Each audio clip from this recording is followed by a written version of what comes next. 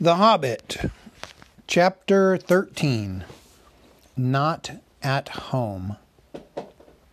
In the meanwhile, the dwarves sat in darkness, and utter silence fell about them. Little they ate, and little they spoke. They could not count the passing of time, and they scarcely dared to move, for the whisper of their voices echoed and rustled in the tunnel. If they dozed, they woke still to darkness and to silence going on unbroken. At last, after days and days of waiting, as it seemed, when they were becoming choked and dazed for want of air, they could bear it no longer. They would almost have welcomed sounds from below of the dragon's return. In the silence, they feared some cunning devilry of his, but they could not sit there forever. Thorin spoke. "Let us try the door," he said. "I must feel the wind on my face soon, or die. I think I would rather be smashed by Smaug in the open than suffocate in here." So several of the dwarfs got up and groped back to where the door had been, but they found that the upper end of the tunnel had been shattered and blocked with broken rock. Neither key nor the magic it had once obeyed would ever open that door again. "We are trapped," they groaned. "This is the end. We shall die here." But somehow, just when the dwarves were most despairing, Bilbo felt a strange lightening of the heart, as if a heavy weight had gone from under his waistcoat. "Come, come," he said. "While there's life, there's hope, as my father used to say, and third time pays for all. I am going down the tunnel once again. I have been that way twice, when I knew there was a dragon at the other end, so I will risk a third visit when I am no longer sure. Anyway, the only way out is down, and I think this time you had better all come with me." In desperation they agreed, and Thorin was the first to go forward by Bilbo's side. "Now do be careful," whispered the hobbit, "and as quiet as you can be. There may be no Smaug at the bottom, but then again there may be. Don't let us take any unnecessary risks." Down, down they went. The dwarves could not, of course, compare with the hobbit in real stealth, and they made a deal of puffing and shuffling, which echoes magnified alarmingly. But though every now and again Bilbo, in fear, stopped and listened, not a sound stirred below. Near the bottom, as well as he could judge, Bilbo slipped on the ring and went ahead. But he did not need it. The darkness was complete, and they were all invisible, ring or no ring. In fact, so black was it that the hobbit came to the opening unexpectedly, put his hand on air, stumbled forward, and rolled headlong into the hall. There he lay, face downwards on the floor, and did not dare to get up, or hardly even to breathe. But nothing moved. There was not a gleam of light, unless, as it seemed to him, when at last he slowly raised his head, there was a pale white glint above him and far off in the gloom. But certainly it was not a spark of dragon fire, though the worm stench was heavy in the place, and the taste of vapor was on his tongue. At length Mr. Baggins could bear it no longer. "Confound you, Smaug, you worm!" he squeaked aloud. "Stop playing hide-and-seek. Give me a light, and then eat me if you can catch me."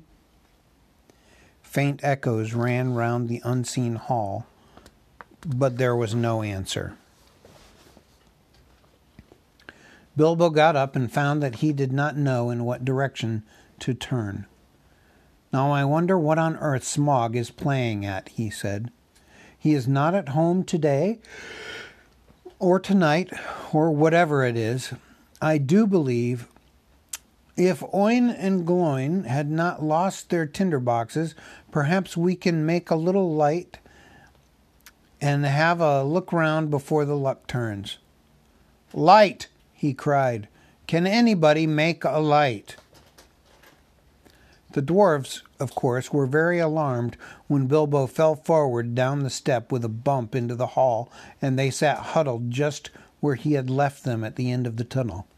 "Shh! Shh!" they hissed when they heard his voice, and though that helped the hobbit to find out where they were, it was some time before he could get anything else out of them.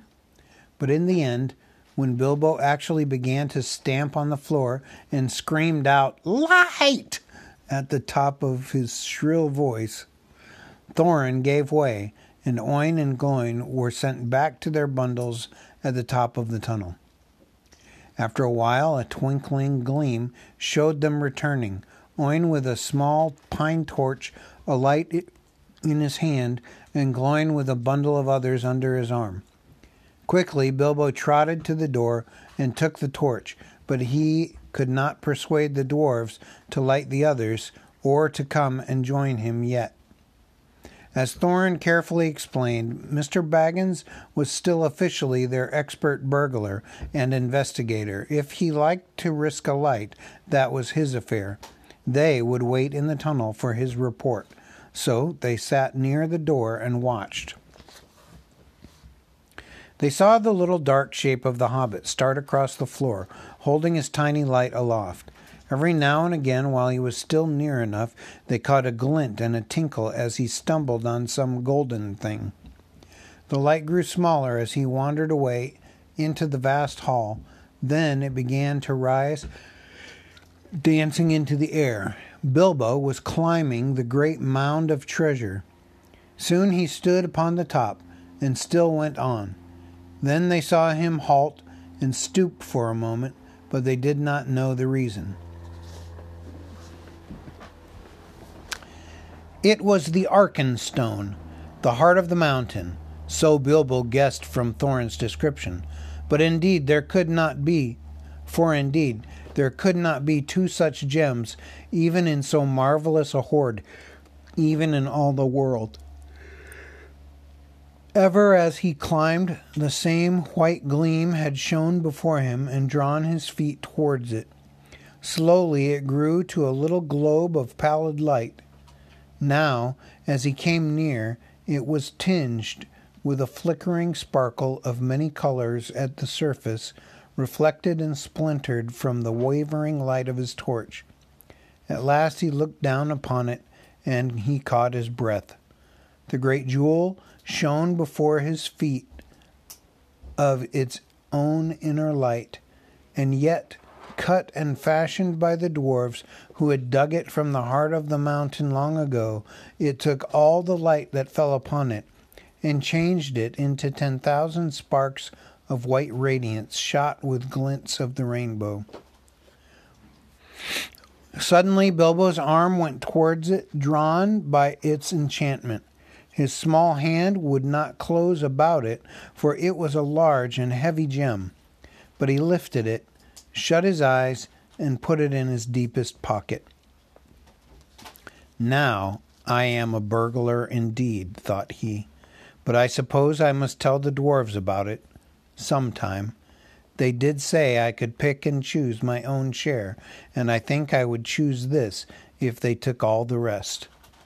All the same, he had an uncomfortable feeling that the picking and choosing had not really been meant to include this marvelous gem, and that trouble would yet come of it. But he went on again. Down the other side of the great mound he climbed, and the spark of his torch vanished from the sight of the watching dwarves. But soon they saw it far away in the distance again. Bilbo was crossing the floor of the hall.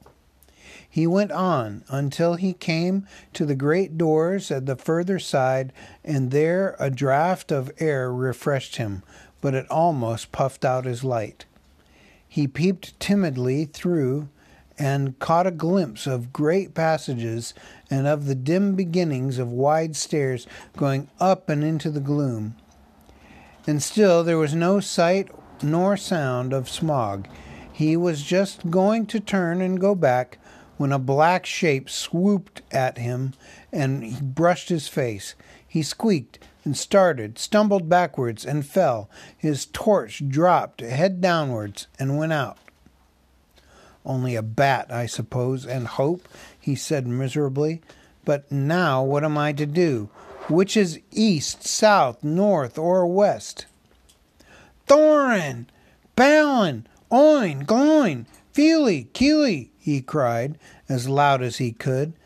It seemed a thin little noise in the wide blackness. "The light's gone out! Someone come and find me and help me!" For the moment his courage had failed altogether. Faintly the dwarfs heard his small cries, though the only word they could catch was help. "Now what on earth or under it has happened?" said Thorin. "Certainly not the dragon, or he would not go on squeaking." They waited a moment or two, and still there were no dragon voices, no sound at all, in fact, but Bilbo's distant voice. "Come, one of you, get another light or two," Thorin ordered. "It seems we have got to go and help our burglar." "It is about our turn to help," said Balin, "and I am quite willing to go. Anyway, I expect it is safe for the moment." Gloin lit several more torches, and then they all crept out one by one and went along the wall as hurriedly as they could. It was not long before they met Bilbo himself coming back towards them. His wits had quickly returned as soon as he saw the twinkle of their lights. "Only a bat and a dropped torch, nothing worse," he said in answer to their questions. Though they were much relieved, they were inclined to be grumpy at being frightened for nothing. But what they would have said if he had told them at that moment about the Arkenstone, I don't know. The mere fleeting glimpse of treasure which they had caught as they went along had rekindled all the fire of their dwarfish hearts, and when the heart of a dwarf, even the most respectable, is wakened by gold and by jewels, he grows suddenly bold, and he may become fierce. The dwarves indeed no longer needed any urging. All were now eager to explore the hall while they had the chance, and willing to believe that for the present Smaug was away from home. Each now gripped a lighted torch, and as they gazed first on one side and then on another, they forgot fear and even caution. They spoke aloud and cried out to one another as they lifted old treasures from the mound or from the wall and held them in the light, caressing and fingering them. Fili and Kili were almost in merry mood, and finding still hanging there many golden harps strung with silver, they took them and struck them, and being magical and also untouched by the dragon, who had small interest in music, they were still in tune. The dark hall was filled with a melody that had long been silent. But most of the dwarves were more practical. They gathered gems and stuffed their pockets, and let what they could not carry fall back through their fingers with a sigh. Thorin was not least among these, but always he searched from side to side for something which he could not find. It was the Arkenstone, but he spoke of it yet to no one. Now the dwarves took down mail and weapons from the walls and armed themselves. Royal indeed did Thorin look, clad in a coat of gold-plated rings, with a silver-hafted axe in a belt crusted with scarlet stones. "Mr. Baggins," he cried, "here is the first payment of your reward. Cast off your old coat and put on this." With that, he put on Bilbo a small coat of mail wrought for some young elf prince long ago. It was of silver steel, which the elves call mithril, and with it went a belt of pearls and crystals.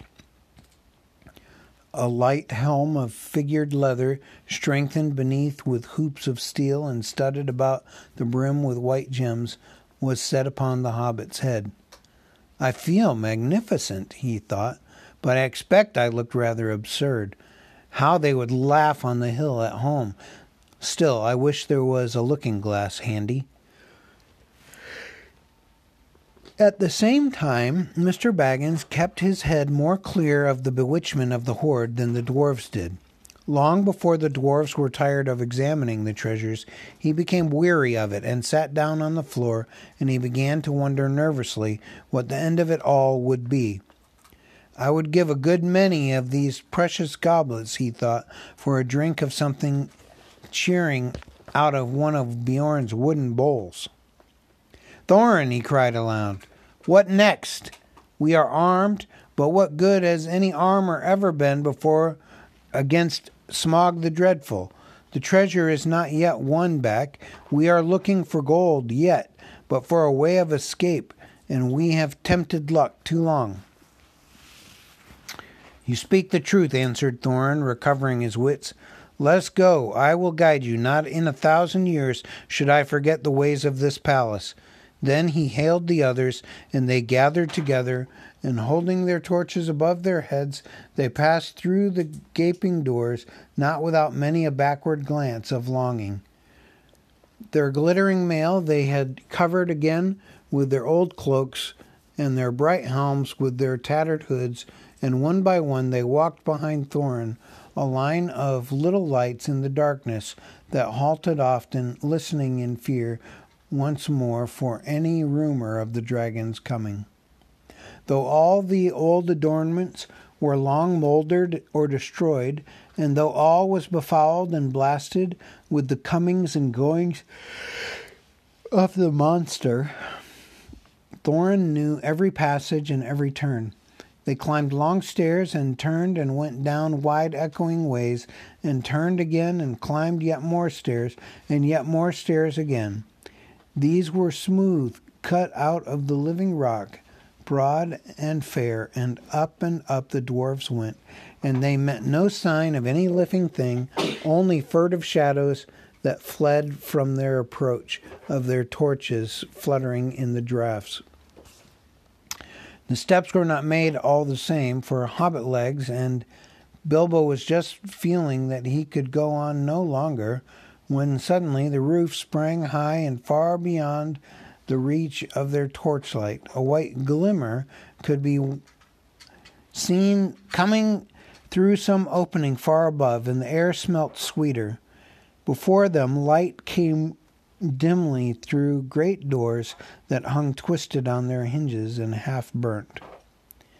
This is the great chamber of Thror, said Thorin, the hall of feasting and council.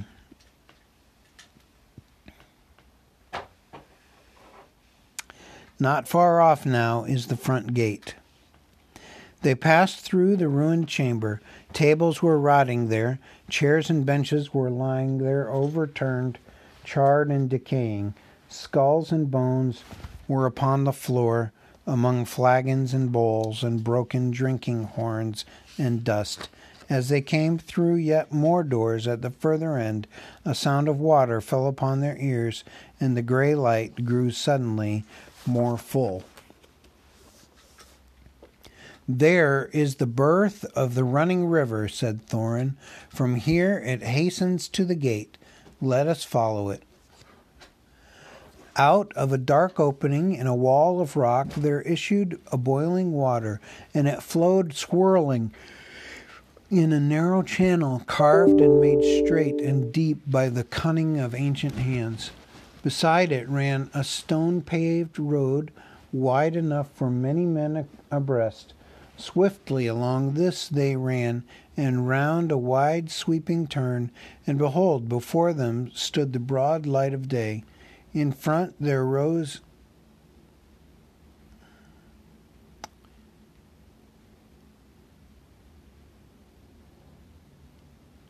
Sorry, I lost my place. In front there rose a tall arch, still showing the fragments of old carven work within, worn and splintered and blackened though it was. A misty sun sent its pale light between the arms of the mountain, and beams of gold fell on the pavement at the threshold. A whirl of bats, frightened from slumber by their smoking torches, flurried over them as they sprang forward, their feet slithered on stones, rubbed smooth and slimed by the passing of the dragon. Now, before them, the water fell noisily outward and foamed down towards the valley. They flung their pale torches to the ground and stood gazing out with dazzled eyes. They were come to the front gate and were looking out upon Dale. "Well," said Bilbo, "I never expected to be looking out of this door, and I never expected to be so pleased to see the sun again and to feel the wind on my face. But, ow, this wind is cold." It was. A bitter easterly breeze blew with the threat of oncoming winter. It swirled over and around the arms of the mountain into the valley and sighed among the rocks. After their long time in the stewing depths of the dragon-haunted caverns, they shivered in the sun. Suddenly Bilbo realized that he was not only tired, but also very hungry indeed. "It seems to be late morning," he said, "and so I suppose it is more or less breakfast time, if there is any breakfast to be had. But I don't feel that Smaug's front doorstep is the safest place for a meal. Let's go somewhere where we can sit quiet for a bit." "Quite right," said Balin, "and I think I know which way we should go. We ought to make for the old lookout post at the southwest corner of the mountain." "How far is it?" asked the hobbit. 5 hours' march, I should think. It will be rough going. The road from the gate along the left edge of the stream seems all broken up.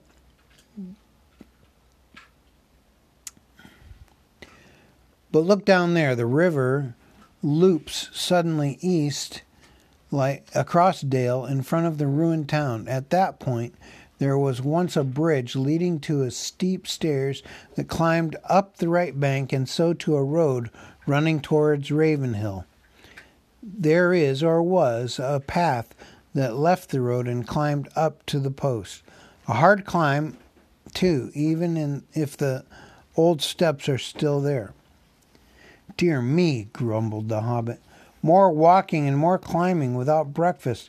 I wonder how many breakfasts..."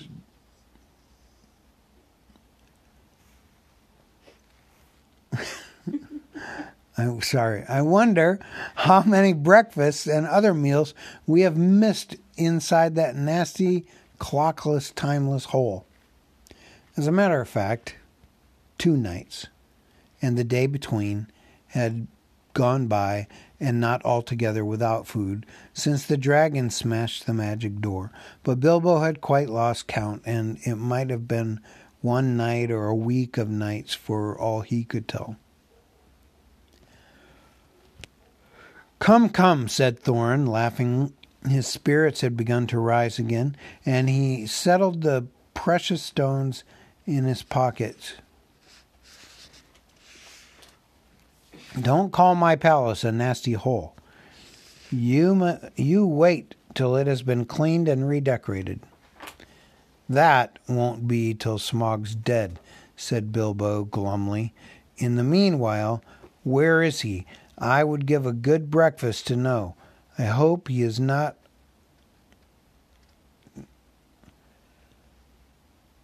on the mountain looking down at us." That idea disturbed the dwarves mightily, and they quickly decided that Bilbo and Balin were right. "We must move away from here," said Dori. "I feel as if his eyes were on the back of my head." "It's a cold, lonesome place," said Bombur. "There may be drink, but I see no sign of food. A dragon would always be hungry in such parts." Come on, cried the others. "Let us follow Balin's path." Under the rocky wall to the right there was no path, so on they trudged among the stones on the left side of the river, and the emptiness and desolation soon sobered even Thorin again. The bridge that Balin had spoken of they found long fallen, and most of its stones were now only boulders in the shallow, noisy stream. But they forded the water without much difficulty and found the ancient steps and climbed the high bank. After going a short way, they struck the old road, and before long they came to a deep dell sheltered among the rocks. There they rested for a while and had such a breakfast as they could, chiefly cram and water. If you want to know what cram is, I can only say that I don't know the recipe, but it is biscuitish, keeps good indefinitely, is supposed to be sustaining, and is certainly not entertaining, being in fact very uninteresting except as a chewing exercise. It was made by the lakemen for long journeys. After that they went on again, and now the road struck westwards and left the river, and the great shoulder of the south-pointing mountain spur drew ever nearer. At length they reached the hill path. It scrambled steeply up, and they plodded slowly one behind the other, till at last, in the late afternoon, they came to the top of the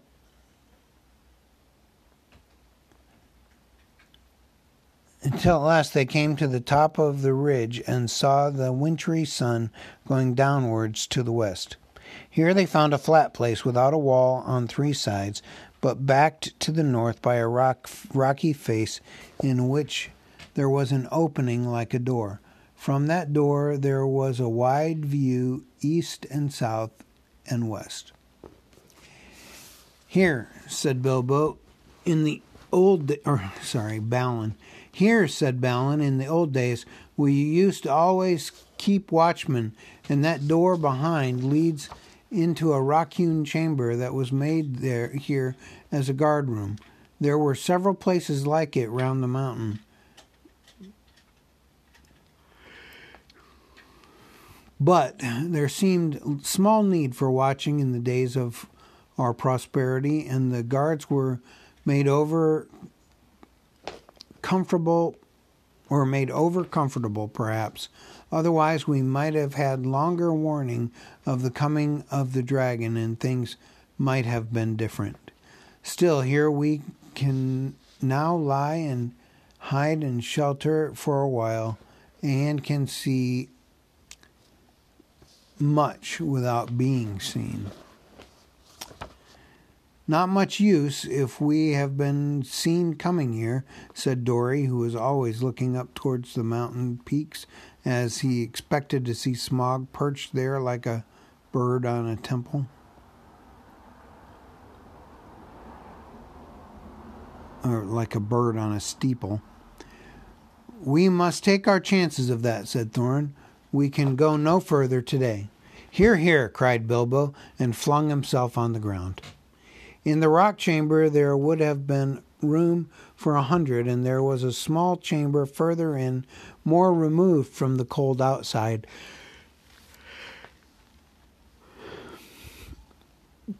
It was quite deserted, not even wild animals seemed to have used it in all the days of Smaug's dominion. There they laid their burdens, and some threw themselves down at once and slept, but the others sat near the outer door and discussed their plans. In all their talk they came perpetually back to one thing: where was Smaug? They looked west, and there was nothing, and east, and there was nothing, and in the south there was no sign of the dragon, but there